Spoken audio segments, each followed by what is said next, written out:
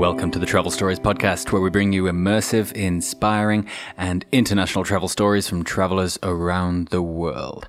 How's it going? It's Thursday. I'm aware it's usually Wednesday. We have Hayden's travel tips, but we're having a little bit of a jig around because we were having the travel stories on the Friday, and it was kind of like they were doing the graveyard shift, because not a lot of people listen on the weekends. We're all doing stuff, and I didn't want to do that to people, So we're having a little bit of jig around. Thursday is now Hayden's travel tips.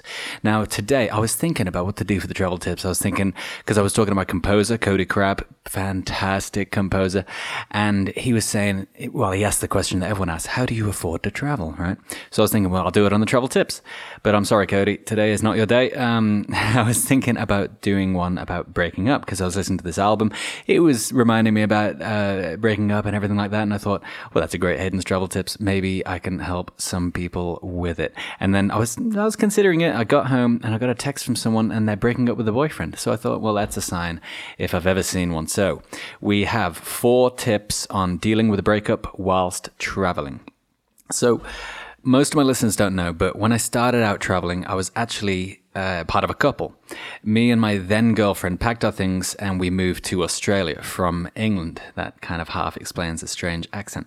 So now, when people ask me about my perfect girl, I describe what my perfect girl's like, her attributes, her temperament, her beliefs, and they ask, so why did you break up with her? And she was a beautiful person. She still is. We talk all the time. But as you all know, sometimes even the most perfect of things just don't work out for whatever reason, right? One day as we were hanging out, drinking some wine, I said, hey, you know how we've just kind of been like friends for a while, right? Yeah, she said, let's just do that. Yeah, I like that, she replied. The easiest breakup ever, obviously, but that doesn't mean the emotions following were any lessened. And that was when I found myself traveling through Asia, solo, reinventing myself, getting in touch with myself, and finding out who I was. So I have some tips and they may help people. This is a little bit more of a serious one. I do put jokes in now and then usually, but a little bit more serious one. But I'd really like it if I can help some people with this. So tip number 1. Don't go home. Home is in inverted commas because home can be wherever you like it to be. Now, when we're hurt, in trouble, or something else like that, our immediate reaction is to seek comfort. Right? Where is the most comfortable place? Disney World, of course, but I'm talking about home. You'll want to jet off there and be surrounded by your loved ones so badly. My advice on this is not to. Here's the secret. You're strong enough to get through it. That's the secret. That's the golden rule. This is a moment in life where you've fallen off the climbing frame and you just want to run to your dad, What I'm suggesting is to brush yourself off, carry on, because you know what? You can, and you'll be glad you did. That's a short one. Number 2, reframe yourself. Now, when you come out of a relationship, your view of yourself is shifted. You've spent so long being Karen and Bobby that you no longer know who Karen is without Bobby, Why do you think people jump from relationship to relationship? Because they feel scared when they can't relate to themselves anymore. Like when you're in a room with a friend and their friend as well, and your friend leaves, what do you talk about? What if they don't get your sense of humor? God, I wish my friend would come back with some more wine. As we know, when you're on the road, you learn more about yourself than you do anything else. So go out and learn. Find out what you're like in different situations. If you can trust yourself with different scenarios, how you handle life. You're not part of a whole, you are a whole person. Also, one of the coolest things about travel is that there are no yesterdays on the road. That's a famous quote. Don't ask me who said it. Now, what I mean by that is that when you meet someone, they're not meeting Karen, the 24-year-old artist that spent the last 6 years planning a life with Bobby. They're meeting Karen, a girl with a smile on her face. And whether or not you want to go into it with them, that's their first interaction. And that's what they're basing you on. That's why they like you, for you. They don't see you as half of a couple. Let me rephrase that. They know you're not just half of a couple. They know you're a unique, open human being with whom they have the potential to create some amazing memories, Number 3, music, the great healer. Music can tell you things about yourself that even you didn't know. Everyone's felt that. Whether it's that you weren't born to follow, the birds, or that you like to move it. I don't know who sang that one. Who knows? Email me. It speaks languages that you understand deeply. Now, one album that I would recommend is Relient K.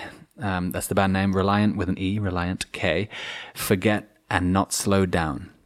So the guitarist, he was the singer, he went through a bad breakup, locked himself in a cabin, as we do, in the forest, and wrote this album. They're formerly a punk rock band, but now they're more poppy. This record will speak to you throughout every single song. It is the perfect breakup album, and it is also the perfect traveling album, which makes it the perfect breaking up whilst traveling album. That and Tack, T-A-K-K by Sigur Rós. I can hear you all nodding in agreement. That is one of the greatest albums of all time. Number 4, and the final one. This is just a short one for today. This is in 2 parts. Firstly, introverts, take the time, and extroverts, make the time. Now I'll go into what I mean about that. Firstly, for all you introverts out there, like myself, we get our energy from solitude. That's where we do our thinking, we assess everything, we come to conclusions, and we heal. So whilst traveling, it's amazing to have alone time. It's also very hard sometimes to have some alone time, but no matter where you are, you're always able to wander off, put on Tack by Sigur Rós, and have your time. This will be so beneficial regardless of what you do.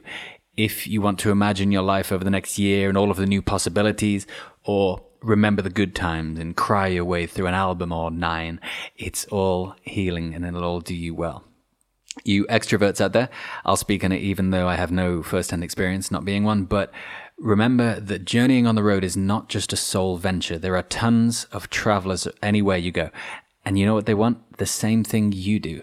They want connection, friendship, and the knowledge that other people like them are out there enjoying the life that they're given. So find these people. Whether it's the 3 German girls in your hostel or an elderly man fixing a motorbike on his driveway, and introduce yourself.